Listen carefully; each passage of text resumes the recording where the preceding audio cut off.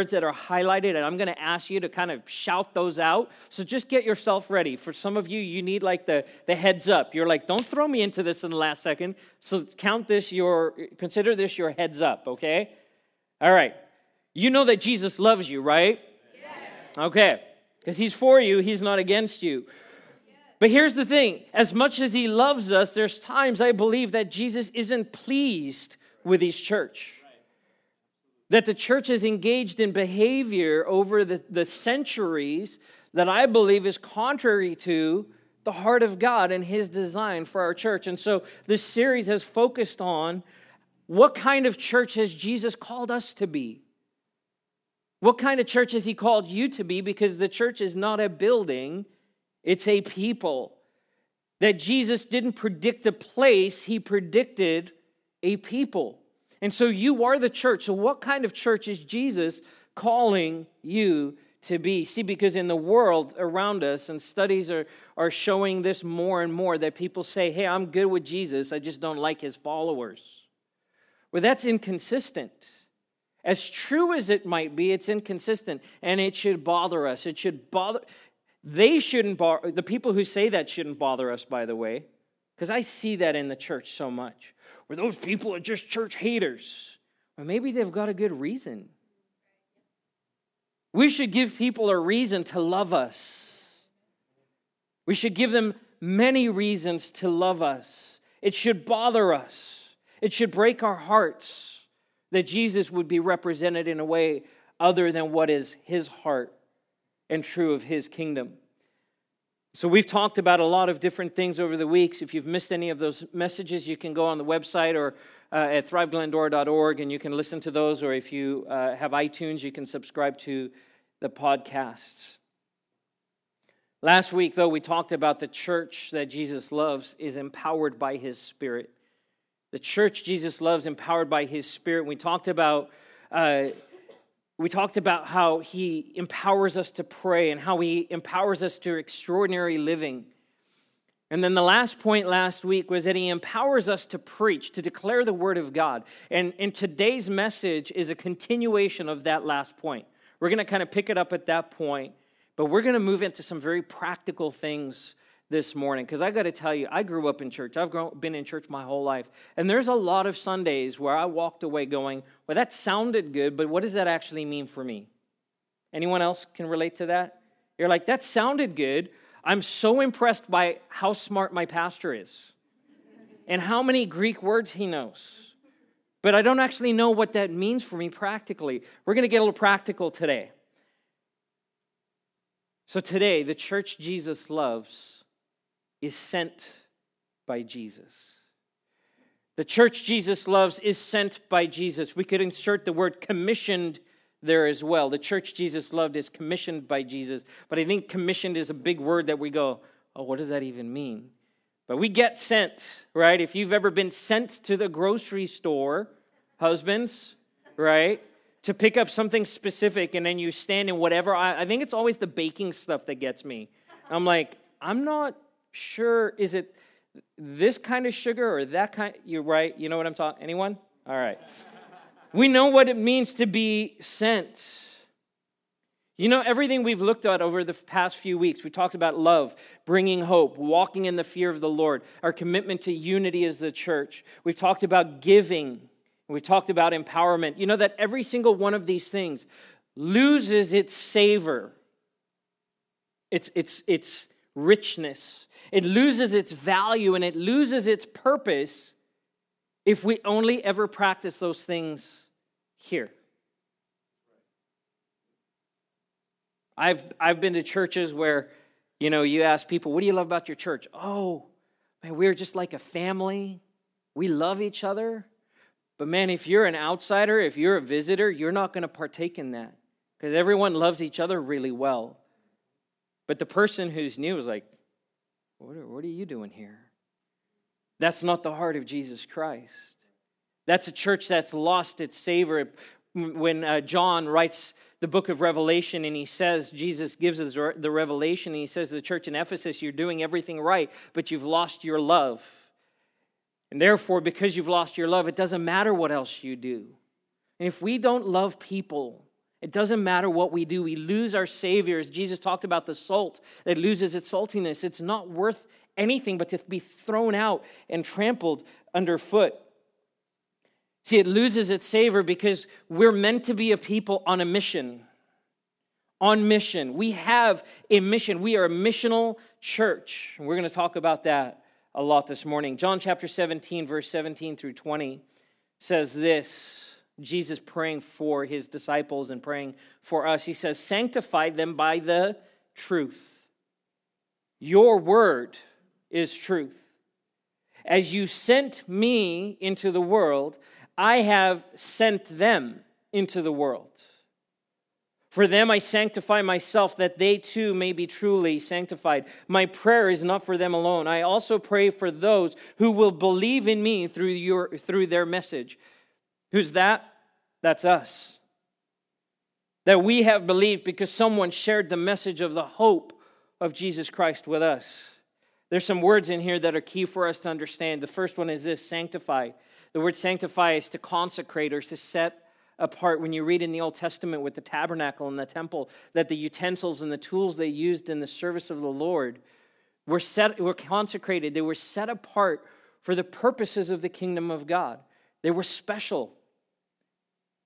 They were special. They were made holy and made clean in the eyes of the Lord. Jesus says that we are to be sanctified. How are we sanctified? By the truth. That we are cleansed and we are set apart by His word, by the truth of His word. And so it's His word that starts cleansing us, but it's also His word that is then put in our mouths to declare as we go. Can I just tell you right now, people don't need your good ideas. They just don't. They don't need your good advice. What people are desperate for is the Word of God. That every one of us, and the more, here's what I know, the more I study the Word and I read the Word, the hungrier I get for it. It causes a craving in my soul for more of His Word. Why? Because when we receive God's word, it cleanses us, it sanctifies us, and it sets us apart, it consecrates us. And then He says, just as you have sent me, Father, I'm sending them. I'm sending them into the world. So what's He saying? Don't hang out here and get comfortable. The goal of the church was never that we would build a comfortable building with comfortable chairs, with comfortable programs, and things that just made us feel better about ourselves. So that we could show up on a Sunday and slap each other on the back and go, hey, you're doing great. This place is a place of equipping. It's a place of purpose. Ephesians 4 says that we're to be equipped as the saints of God, to go and do the work of the ministry because every one of you is a minister. The goal of the church is that we would fulfill our design and our purpose. By the way, Jesus says this when He says about them that they would go and others would believe whose message? You remember? He says their message. That those, I pray for those who believe through their message. Why? Because His message becomes our message, and His words become our words. And what we see here is a picture of a release of authority, kingdom authority, because we're empowered. We're Holy Spirit empowered to go and declare the word. You have a message, and God is calling you to share that message. I want us to read this next passage together. It'll be up on the screen. Let's read the words together. We have it here in the NIV translation. And if we could put that up real quick. Matthew chapter 28. You'll see that there's two words that are highlighted and they're in a different color. Okay, everyone see that? All right. We're going to read this out loud together, but when we get to those two words, I want you to put some extra emphasis on it. All right? Now, everyone's going to be doing it, so don't feel like you're going to stand out alone. This is not, I was a youth pastor for many years, and we used to do the games where, like, it was a setup, right? This isn't a setup. You're not going to get embarrassed. What we want to do is declare the word of God in this place today, okay? You ready? Begin. Then Jesus came to them and said, all authority in heaven and on earth has been given to me. Therefore, go and make disciples of all nations, baptizing them in the name of the Father and of the Son and of the Holy Spirit. And it continues, and teaching them to obey everything I have commanded you, and surely I am with you always to the very end of the age. Go and make disciples of all nations. You know what I don't see in here are any caveats. Go if you feel up to it. Go if you're not busy doing something else. Go if it doesn't inconvenience your life. And he doesn't say go to some people or people you like or people who are easy. He goes go to all nations. Let me read a couple more. Mark chapter 6, verse 7, calling the 12 to him, he began to send them out 2 by 2 and gave them authority over impure spirits. Mark 16:15, he said to them, go into all the world and preach the gospel to all creation. Acts 1:8, you will receive power when the Holy Spirit comes on you, and you will be my witnesses in Jerusalem and all Judea and Samaria and to the ends of the earth. Do you think Jesus means this? Absolutely. One person, right? No, I know you believe this. Jesus means this. It's so critical for us. It's so important for us to capture this. Go and be my disciples. Go and preach the word. Go and reach other people. And there's a key here for us. He talks about the authority, the kingdom authority that Jesus got, and he has passed on to us. He says, you're not just going, you're going under my authority. I want to show you a picture. This is a picture of the USS Midway. USS Midway. It's an aircraft carrier docked down in San Diego. And it's been turned into a museum. And it's it's my favorite museum in the world. I love the Midway. Anyone been to the Midway? All right, if you have the chance, go check it out. I've been a few times, and I love it. I love every part of just going through all of the decks and exploring all of the details of the USS Midway. You can tell that the USS Midway is a decommissioned aircraft carrier. You can see on its deck there, they actually have examples of all of the different aircraft that over the decades have been based off of carriers in the United States naval fleet. This aircraft carrier, the keel was laid in 1943. That means they started building in 1943, right in the middle of World War II. It was launched in April of 1945, and it was commissioned on September 10th, 1945. And finally decommissioned on April 11th, 1992. I found some pictures.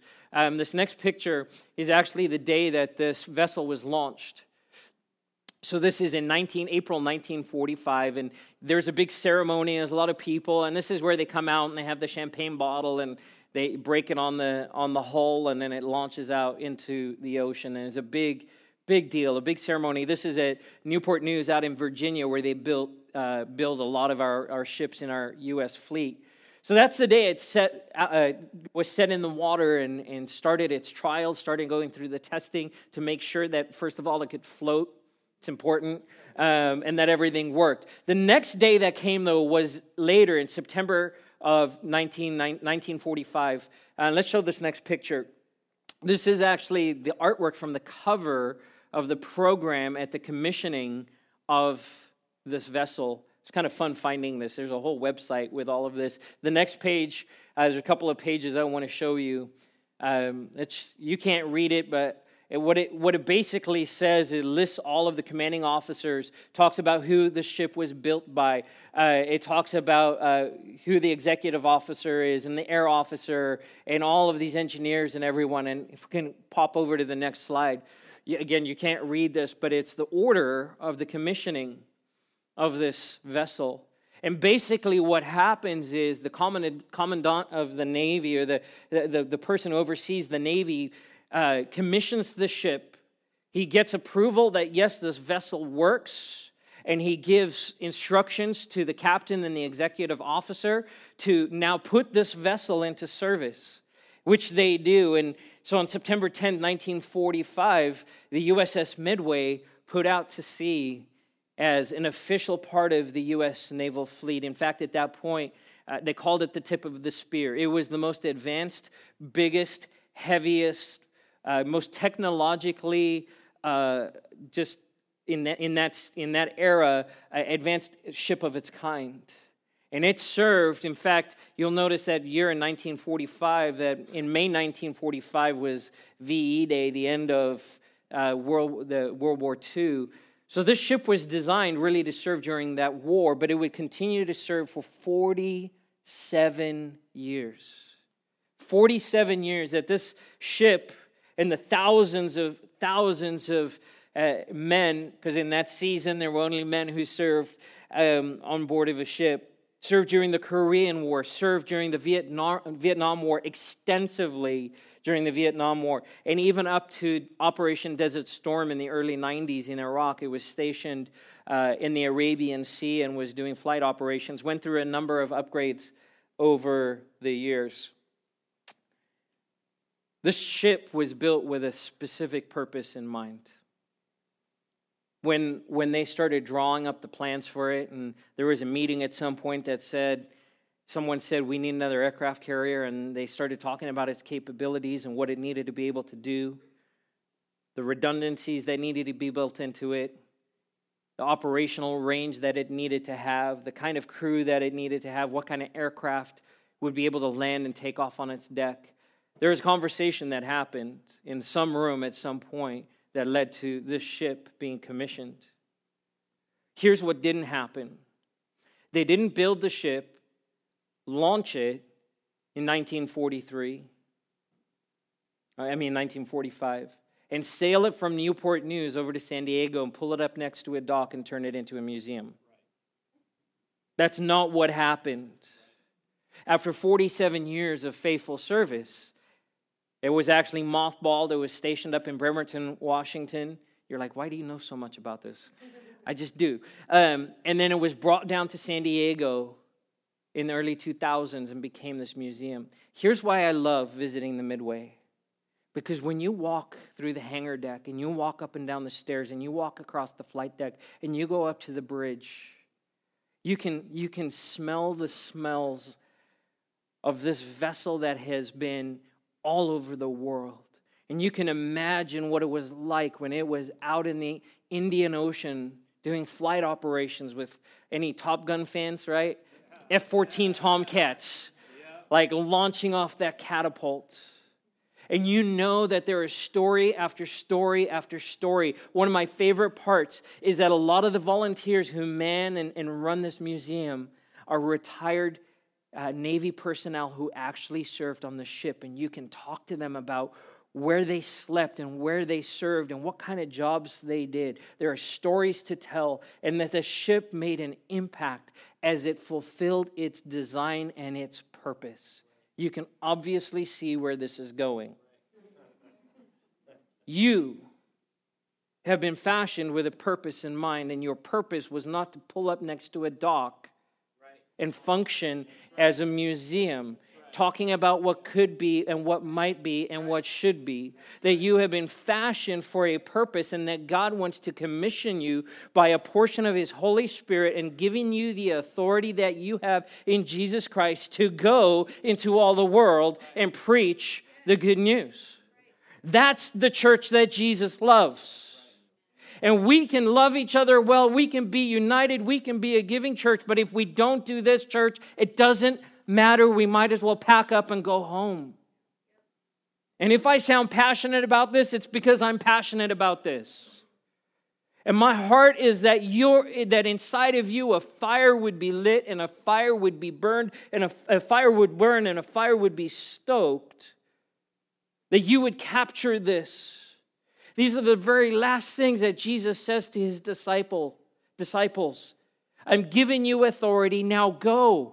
My job on earth is done. Now I have a place that I need to go and stand and make intercession on your behalf, but I'm giving you authority. I'm giving it to you, now go. And that word wasn't just for them. That word is absolutely and completely for us today. Here's what I want to do with our time that's remaining. I want to talk about the Apostle Paul for a few minutes. I want to talk about a couple of highlights of his life, and then I'm going to end with 2 action points. I don't have 2 information points this morning. There's information, but it's all in the form of action today, and I've got 2 action points that I want to close with. But I want you to read to you about the life of the Apostle Paul. The words won't be on the screen because I want to share it more as a story, and I want you to just, even if you want to close your eyes and imagine what Paul was going through. In fact, when we read here in Acts chapter 8 and 9, his name at this point is Saul. His name has not been changed yet. Listen to what the Bible says in Acts chapter 8. But Saul began to destroy the church. Going from house to house, he dragged off both men and women and put them in prison. Those who had been scattered preached the word wherever they went. At this point, we recognize this guy is not a good guy. We call this actually the diaspora. I'm going to share a big Greek word with you. The diaspora, it was the spreading of the people under persecution that caused the spread of the gospel around the world. And Paul was integral in that, but not in a good way. Okay, imagine if someone showed up here today and they started arresting us because we said we believed in the Word of God and the teaching of Jesus Christ and the person of Jesus Christ. Paul would be the leader of that group. Okay? Acts chapter 9, verse 3 through 15. As he neared, that is Saul, as he neared Damascus on his journey, suddenly a light from heaven flashed around him. He fell to the ground and heard a voice say to him, "Saul, Saul, why do you persecute me?" "Who are you, Lord?" Saul asked. "I am Jesus, whom you are persecuting," he replied. "Now get up and go into the city, and you will be told what you must do." The men traveling with Saul stood there speechless. They heard the sound, but did not see anything. Saul got up from the ground, but when he had opened his eyes, he could see nothing. So they led him by the hand into Damascus. For 3 days he was blind, and he did not eat or drink anything. In Damascus there was a disciple named Ananias. The Lord called to him in a vision, "Ananias." "Yes, Lord," he answered. And the Lord told him, "Go to the house of Judas on Straight Street and ask for a name from Tarsus named Saul, for he is praying. In a vision he has seen a man named Ananias come and place his hands on him to restore his sight." I love this response. "Lord," Ananias answered, "I have heard many reports about this man and all the harm he has done to your holy people in Jerusalem. And he has come here," listen to this, "with authority from the chief priests to arrest all who call on your name." But the Lord said to Ananias, "Go. This man is my chosen instrument to proclaim my name to the Gentiles and their kings and to the people of Israel." I love the story of Saul. I love it for a few different reasons. Here's a couple of things that I see. First of all is this.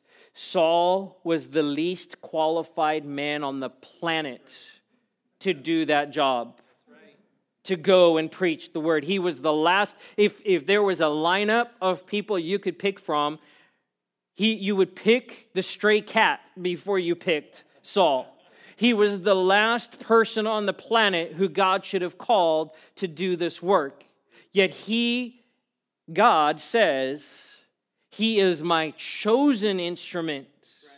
He's the one I selected, not the council in Jerusalem, not the disciples. Jesus says, "He is my chosen instrument." Why was he least qualified? Well, he persecuted the church. He was an enemy of the church. He wanted to destroy the church.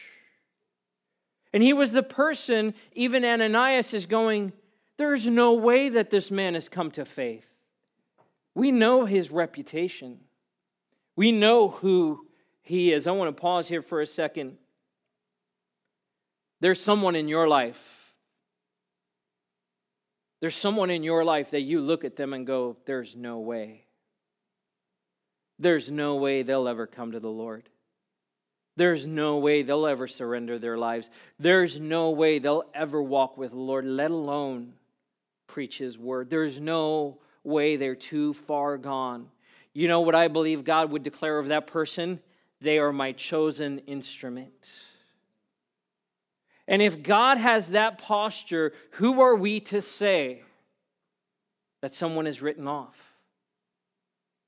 God not only wants to save them, He has a plan for them. And I would encourage you, whoever that person is in your life, it's time for you to start praying. It's time for you to start praying for them, that God would meet them on a Damascus Road kind of experience and turn their lives around. Those testimonies are incredible. Not only was Paul the least qualified, he was also forgotten. Between Acts chapter 9 and Acts chapter 11 and 12, what happens is that Paul goes back to Jerusalem, and even the disciples are like, whoa. This guy is bad news. And they're afraid to welcome him in for good reason. But there's this man named Barnabas. Barnabas is absolutely one of my heroes in Scripture. And he comes alongside of Paul, and he comes before the council in Jerusalem, and he says, listen, let me tell you what God is doing in this man's life. Because already Paul was starting to preach, and people were getting saved. It just started. He didn't go to Bible college. He spent some time preparing, but it was not a significant amount of time. And he just needed to get out what was inside of him, the truth of what God had done in his life. And so Barnabas brings him, and he says and presents him to the leaders in Jerusalem, and he says it's okay. And so for about a year, Paul ministers in Jerusalem, and there is a great work that takes place. But because of his reputation, his life is now threatened. And so the leaders in Jerusalem say, it's getting too dangerous, you need to leave. And they send Paul away, still Saul at this point, we'll just call him Paul for convenience. They send him away to Tarsus, his hometown. They said, you need to get out of here. Between Acts chapter 9 and Acts chapter 11, when we start reading about Antioch, 13 years pass. There's 13 years that go by. And Paul isn't mentioned in those 13 years. For us, it's 2 chapters. We're like, oh, it's just 2 chapters. 13 years. He's forgotten. He's not included in the narrative of Scripture at that point. Until Barnabas is sent to the city called Antioch, where this church had sprung up, and there's these Gentiles that had come to faith in Christ, had started a church without the authority of the council in Jerusalem, because God was just doing something. And so the council in Jerusalem says to Barnabas, go check it out and make sure that this is legit, that this thing is real. And so he goes and he gets there and he finds this group of believers from all over the world, these Gentile believers, who say, we need to start a church here. And he realizes that it's the real deal. And you know what Barnabas does at this moment is he remembers his friend Paul, who, when they were hanging out talking, Paul said, here's what God said to me. He said that I was his chosen instrument to reach the Gentiles. And Barnabas thinks back 12 years. I can't remember what I had for lunch last week. Barnabas remembers 12 years back having a conversation with Paul where he goes, wait a minute, these are Gentile believers. God said that Paul would be his chosen instrument to reach these people. And so Barnabas doesn't go back to Jerusalem, at least there's no record of that. He turns and he goes to Tarsus, and he goes and finds forgotten Paul. And he brings him back. Read the story in Acts. It's awesome. And by the way, the first missionary journey did not originate out of Jerusalem. It came out of Antioch, out of the Gentile church in Antioch, because these people couldn't contain what God was doing. And it was Paul and Barnabas who set out on that first journey. He was forgotten. Paul faced opposition. He faced opposition from the apostles. He faced opposition from the Jewish leaders. He faced opposition from the Gentiles in the cities where he ministered. He faced opposition from the Roman government. He faced opposition from everywhere. He was thrown in prison. Paul faced all kinds of opposition, and not only that, he also faced personal hardship. He was shipwrecked. badly. And then after he gets shipwrecked, he gets bitten by a snake. He also gets whipped multiple times, receives lashes on his back, the 40 minus 1, because if you usually went to 40, it meant that your life would be taken from you. People couldn't survive that. Not just once, but twice. Paul faced hardship.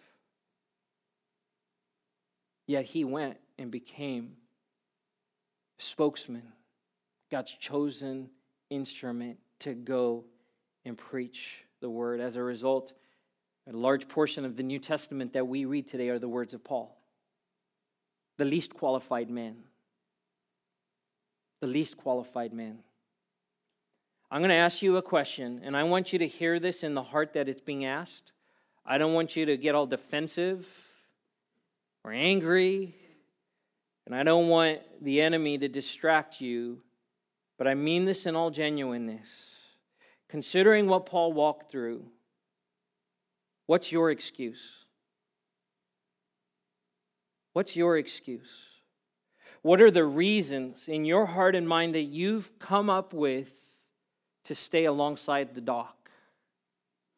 What's your excuse? Well, Pastor, you just don't know. I don't know. I read about people in Scripture and they face some pretty gnarly stuff, pretty horrendous stuff. And I'm not saying that the things in our lives don't matter, but so often reasons become excuses. And God is calling His church to stop occupying space and start being an occupying force. I'm going to say that again. God is calling His church to stop occupying space and to start being an occupying force. I was talking to someone this morning, and actually I was overhearing a conversation, and two brothers were saying, hey, how's it going? Oh, it's going good. And there was some pushback, and it was a fun dialogue. And then their response was, I'm forcefully advancing, which is a direct quote from Scripture. That God has called His church to forcefully advance. Why? Because sometimes we're going to get stuck. We're going to get held up, and there's going to be things that become distraction. We will face hardship, but at no point can they ever, church, hear me, can they become an excuse. Because God is for you, He's not against you. Church, it is time for us to set sail. It's time for us to go. It's safe in the harbor. It's nice in the harbor. We were not designed to stay in the harbor. We were designed to go. Okay, so here's our action points. 2 action points this morning. Not information points. You can write these in your notes. You can tweet them. You can put them on your Facebook. But don't let it stop there. In fact, I encourage you to do that. If you haven't checked in on Facebook at church this morning, please do that. Let people know that you're here. It's an easy way. It's an easy way for you to let people know that Thrive Church is meeting right here in the heart of Glendora. 2 action points. The first is this. You are sent to your neighbors. You are sent to your neighbors. You know, when we talk about being sent in the Great Commission, immediately what people think of is the ends of the earth. Right. We think missions. Get on a plane and go somewhere around the world. A week from tomorrow, our Kenya team, 15 of us, will get on a plane at LAX, and we will fly from there to Istanbul, nice 14-and-a-half-hour flight. And then from Istanbul to Nairobi, Kenya. We've been on FaceTime and email and texting with Gary and Brenda Keene, our missionaries there, and we have an agenda, and we have jobs to do, and there are people that we're going to minister to. We're going to the ends of the earth. But going to the ends of the earth is not where Jesus started. What did He say? You will be my witnesses in Jerusalem, and then all Judea, Samaria, and the ends of the earth. He started at home. You have been sent to your neighbors. You are a person on mission, and you are to be on mission in your neighborhood, in your workplace, to the people around you. That God has fashioned you and designed you and commissioned you and given you authority to reach the people in your immediate vicinity. Can I ask you this morning, do you have a heart for your neighbors? Do you long to see your neighbors come to faith in Jesus Christ? I read a great article around Easter time this year. It was an article written by an atheist, and I believe it was the New York Times that he wrote for. And the title of the article was, "Why do my Christian friends keep inviting me to church?" And I started reading this thinking, oh man, here we go again, another guy bashing the church. And it wasn't at all. It was this atheist talking about, hey, stop giving your Christian friends a hard time for inviting you to church. Because his logic is this, and I love this. This is someone who doesn't even acknowledge the Lord. He says this, if you have found this life in Christ, if your faith means so much to you, I don't think it means much if you don't ask me to be a part of it. I doubt if you really believe it, if you're not asking me to come and join you. What a great perspective. Out of the mouth of someone who doesn't even believe, saying, listen, if you really believe it, you'd ask me to come and join you. Because one day, some friends of mine are going to stop being Cowboys fans and become Giants fans. I'm convinced of it, and I'm just going to keep asking. Okay, maybe not. If I believe in something, I'm going to invite you to be a part of it. I'm going to want you to be a part of it. But the key is I have to believe it for myself first. That fire has to be burning inside of me. God is sending you to the neighbors. The greatest picture we have of this in Scripture is the Good Samaritan. Jesus talks about this parable of the Good Samaritan. This man is beat up, and all the people who should have taken care of him didn't. And the guy who shouldn't have taken care of him did. Do you see a pattern here, by the way? I've heard this said before. I'm borrowing this quote from someone else. But it's this, that God doesn't call the qualified. He qualifies the called. And we have to stop looking at our flaws and our mistakes and the things that limit us and start stepping into what God has called us to. And it starts with the people around us.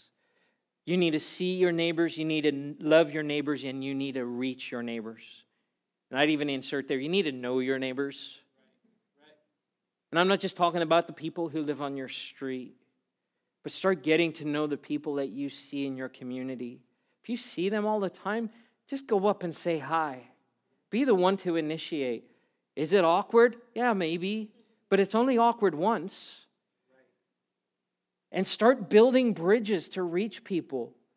God has called us to reach our community, and can I tell you right now, that's not my job. That's not my job. Ephesians 4 says this, that God gave some to be evangelists, apostles, prophets, evangelists, shepherds, and teachers. To do what? To equip the saints for the work of the ministry. To do what we're doing right here this morning.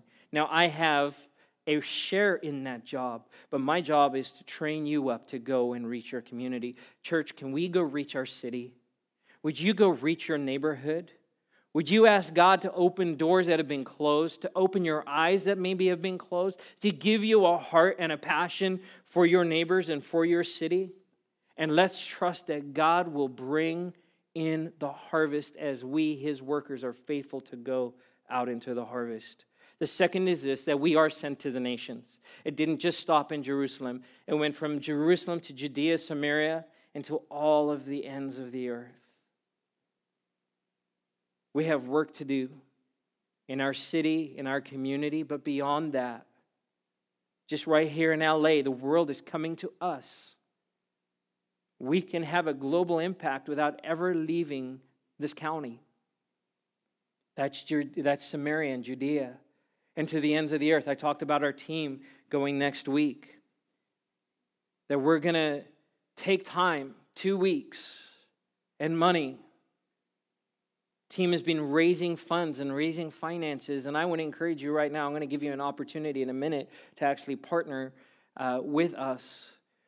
But our team has been working to raise the money, $3,700 to go to Kenya. That's not cheap. But we have seen God provide and provide and provide, and there are testimonies and stories that you will hear about God's provision. By the way, money is an excuse, it's not a reason. Okay, I'm going to say that again. Money is an excuse, it's not a reason. Why? Because your Father will supply all your needs. That is a word of God to you. Money is a excuse, not a reason. Jesus said, go into all the world and preach the gospel to all creation. We have a share in that. I borrowed this from our Foursquare denomination. 4 words, you can write these down. They'll be up on the screen. 4 easy ways that you can partner globally. First is this: pray. Pray. We don't have these available today, but I promise you we will. And the people who will help me make this happen are paying attention. We have, within Foursquare, we have a Foursquare Missions prayer guide that we're going to make available to you. There's a great website with some resources and ways that you can pray. Pray for Gary and Brenda Keene, our Foursquare missionaries in Kenya. We have a relationship with them. We love them, and we care about them. You can pray there. But our prayer, the Bible says, is powerful and effective. And I tell you this, prayer has no boundaries on it.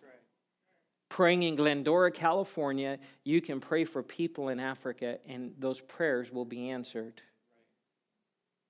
When you have a moment, Andrew, where are you at? They're right there. Raise your hand nice and high. Okay, after service, you need to ask him about the story of the plane not running out of gas because a lady was praying. All right, I'm not going to get into the whole story. When he was a kid on the mission field. Pray. Your prayer is powerful. Give. Give. Simply give. Every time we talk to Gary and Brenda, they're going, hey, we've had people commit to give, and then they don't. And there are people who don't get fed. There are children who don't have shoes on their feet. There's kids who don't get to go to school. Their clinic closed last week. One clinic, one doctor servicing over 10,000 people, and they closed because of limited space. The government came in and said, you have 2 rooms, you need 3, and so we're shutting you down. And so now there are people, Brenda, with tears. Literally yesterday, Megan and I are talking to her on FaceTime, tears streaming down her face, saying people get in who are sick in this slum die before they get to the hospital in the next community because there's no health care available to them. Your giving makes an eternal difference. It's an eternal investment, and we're going to have ways, and we're going to be very clear about the ways that we're calling our church to give and partner in giving. We're a missions-giving church. Our church and our church council has decided that every month that a part of our giving as a church is sent on. We tithe to our denomination, but we also give to Foursquare Missions because it's an important part of who we are. About 3 years ago, I was at a conference in Anaheim, our Foursquare National Conference, and during one of the speakers' messages, my faith was being challenged for our church. And I believe that we need to have things out in front of us that stretch our faith, things that we're believing for. It's not faith if you can do it on your own. It's not faith if you can do it on your own. And so I was saying, Lord, where do you want me to believe and present to our church a point of faith, a point of belief? And here's what popped into my head. Pray for a building. We're going to trust for a building. And some of you remember this. I've shared this before, but I think it's important to share it again. Immediately, I felt the correction of the Holy Spirit. And this is what he spoke to me. Stop praying for a building.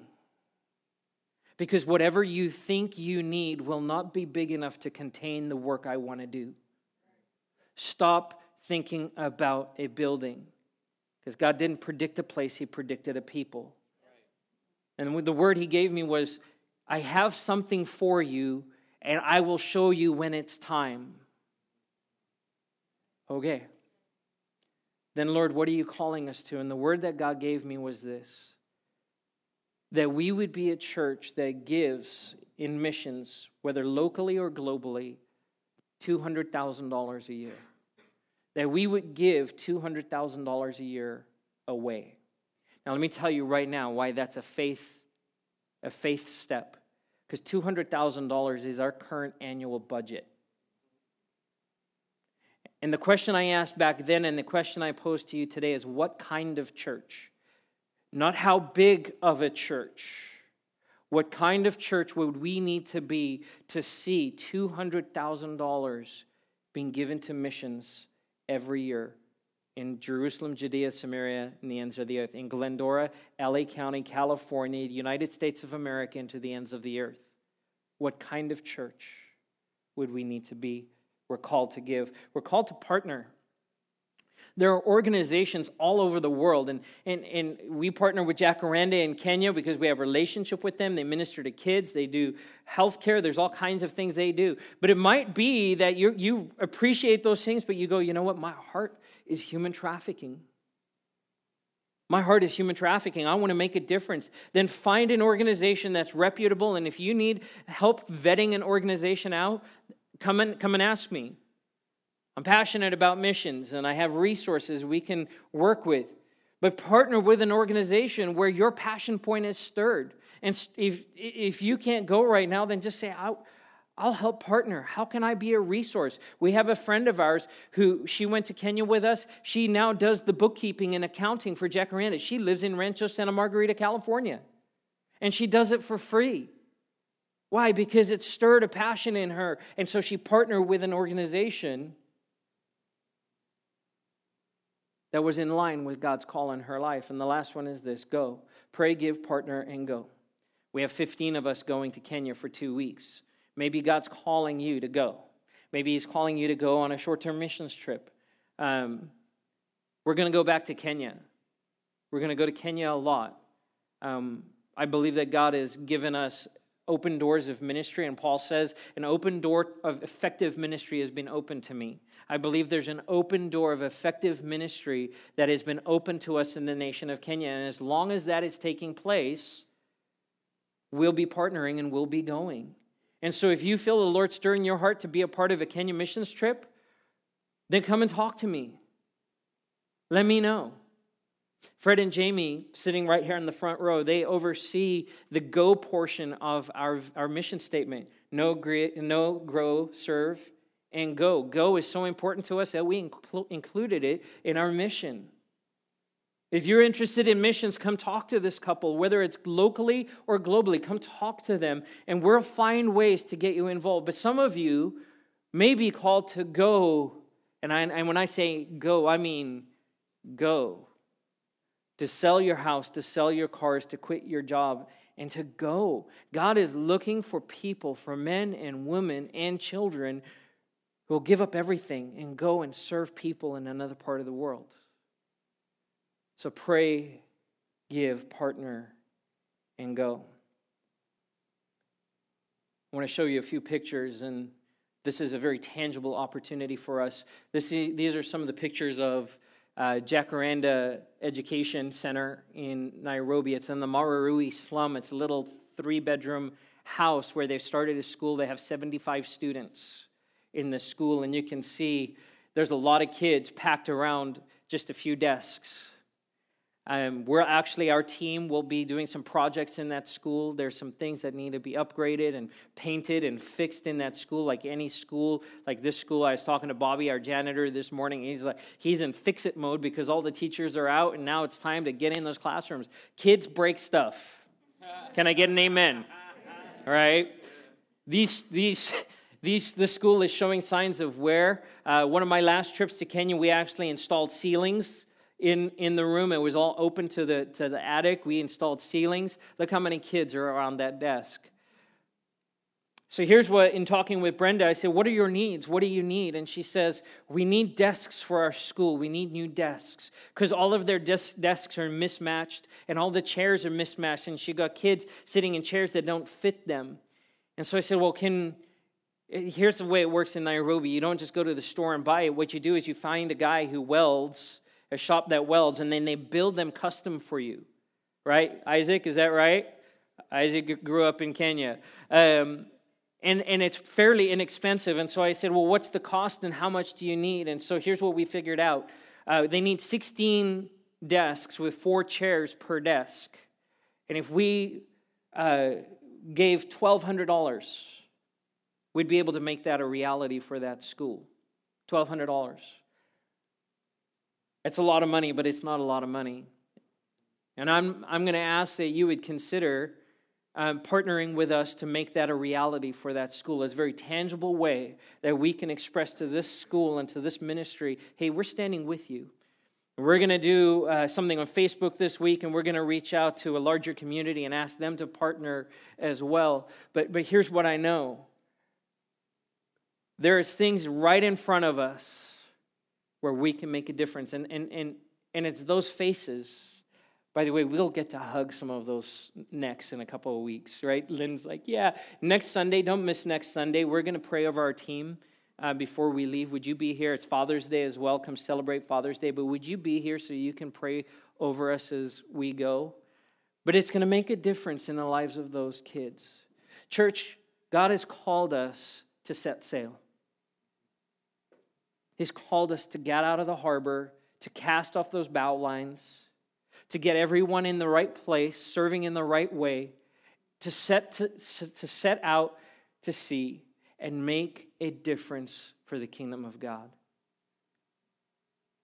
He's not calling just me. He's calling you. Here's what I want to do. I want to close the service, and our worship team is going to come up in just a minute. We're going to sing that same song that we finished with at the end as a declaration over all of this. But here's what I want to do. I actually want to have a point of action. My goal this morning is not to guilt trip you. Just know that up front. And I'm going to ask for this response.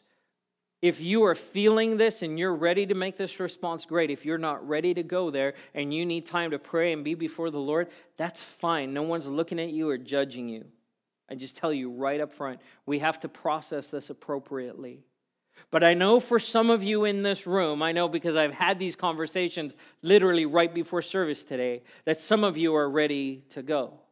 And in the same way the USS Midway was commissioned, I want to pray over you this morning to be commissioned to go. If you're ready to be put into service, if you're ready to stop being tied up along the dock and ready to be put into service, in the same way that Jesus declared the authority and commissioned the disciples, we want to do that this morning. And so here's what I'm going to ask you to do. If that's you, if God is speaking to you in that way, I just want you to stand up to your feet in front of all of these people. Would you stand and would you acknowledge before the Lord that that's where you're at today? You're ready to be commissioned for the Lord. Amen. Amen. Oh, we're not going to break any champagne over your head, so... But we are going to anoint you. In fact, if we can, I'm going to have you come up front. Anyone else, you're saying, yeah. Now listen, you might know all of the answers. I'm not going to take a picture of you or write your name down and say, okay, you remember that day, right? I will encourage you. But this is simply an acknowledgement before your church family and your Heavenly Father that you're ready to go. Anyone else, you're ready to, and by the way, this doesn't mean you're signing up for a missions trip. Okay? Unless you want to.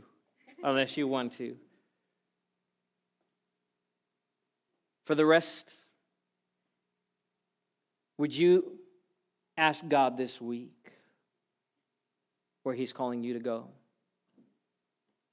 He's sending you to your neighbors and to the nations. Let's do that. By the way, if you want to partner with raising the support for these desks for the school, I know we've already received our tithes and offering, but if you want to write a check, you can also give online. There's a line item in the online giving that mentions the Kenya missions trip. You can just give towards that, and we'll know what that's for. If you want to give by check or cash, you can just put that in an envelope. And then we'll have Jim at the back with a basket, and you can give that to him after service. We can give that, by the way, this week, online during the week, and then next Sunday as well if you want to take some time to pray on that.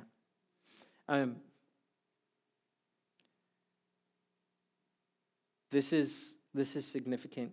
We have some oil. You got it? All right. This is significant. Mindy came prepared. She brought her own.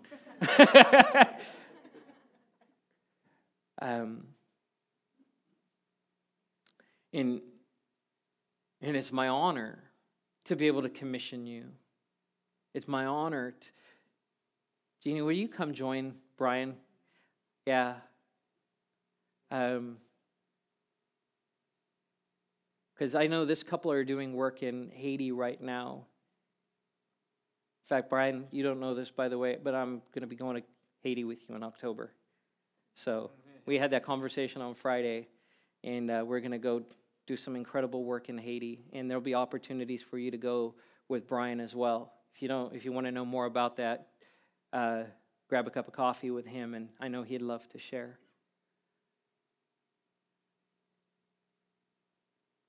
You need to know that taking a stand like this changes everything. It changes everything. The commitment between you and these people and you and your Heavenly Father, He knows this is not a surprise to Him. It's not a surprise to Him. But He loves it when we stand up in this way and say, yes, Lord. Remember the words of Isaiah, standing in the presence of God, and he says, who will go? Whom shall I send? And he says, here am I. And it wasn't reluctant. It was like that little kid. Pick me, pick me, pick me. He's picked you and He's pleased with you. And so we're going to anoint you, Megan and Abby, if you want to come up as well on that side. And I'm going to anoint each of you. The anointing of oil is a part of the consecration. The oil represents the empowerment of the Holy Spirit. Samuel came and he anointed David as king. He poured oil over his head. Thank you, Lord God. Yeah. He said, you're set apart. What this means is this is not a one-day thing. One day in the future, this is a now thing. When God calls and consecrates and sets apart, it's now. He sees you in that place. Now we see you in that place now. And there's a level of accountability that comes with what's happening right now. Not in a, so what are you doing kind of way, but more of a, hey, how can I be praying for you? Because here's what is going to happen, and I know for many of you is already happening. There's opposition. Paul faced opposition. You will face opposition, right? Water lines will break on the back of fridges and flood your houses. No, I'm not speaking that as a prophetic. But that's what happened to Tom and Deb. That's the house that they came back to. Why? Because God's got something huge for you guys. Your finances will be challenged. Your relationships will be stretched. But God says, I'm for you, I'm not against you. Church, can we stand together and pray over these? In fact, can we just move out of our chairs and come lay hands on them? This might be different for you. You might be going, I've never been to a church like this. It's okay. We're not normal, and we embrace it.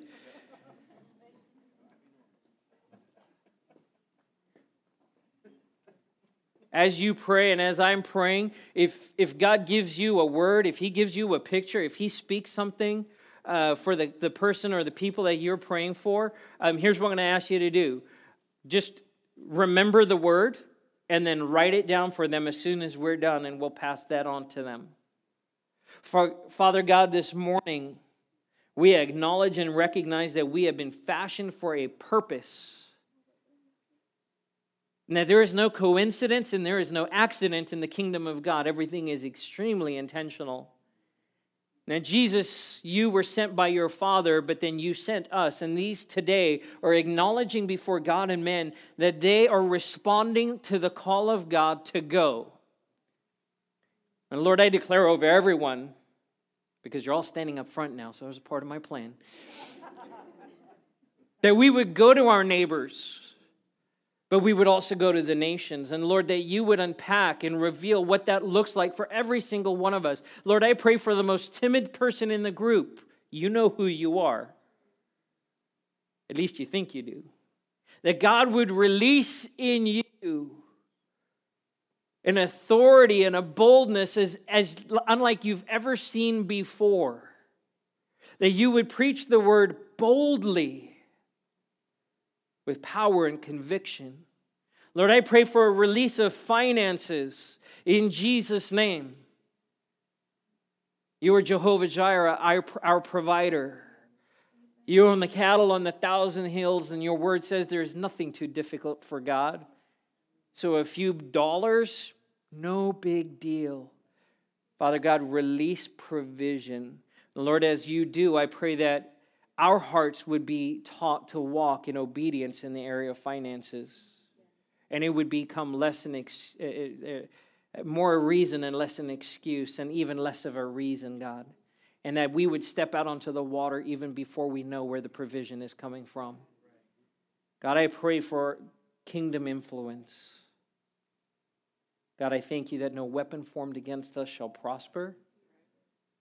And church, I just see on the deck of that Midway, there were cannons and guns that surrounded the deck to protect that ship from the enemy. And they would dispatch planes that would go and fly a circle out in a larger perimeter. Before even when the enemy would come in close, there was defensive weapons in place. You have defensive weapons at your disposal. It's the word of God, which is the sword, and it is prayer and prayer in the Spirit. And I would say exercise those weapons daily. God, we look forward to the testimonies of the lives that are impacted for eternity because of this step of obedience today. We give you glory and honor. In Jesus' mighty, mighty name we pray. Amen. Amen. Yeah, let's give the Lord praise offering. If you, we're good. I think we're good. Hey, would you give someone a hug? If you had a word for someone, would you write that down and then pass that on to them? It's a beautiful day. Invite someone to lunch. You're dismissed.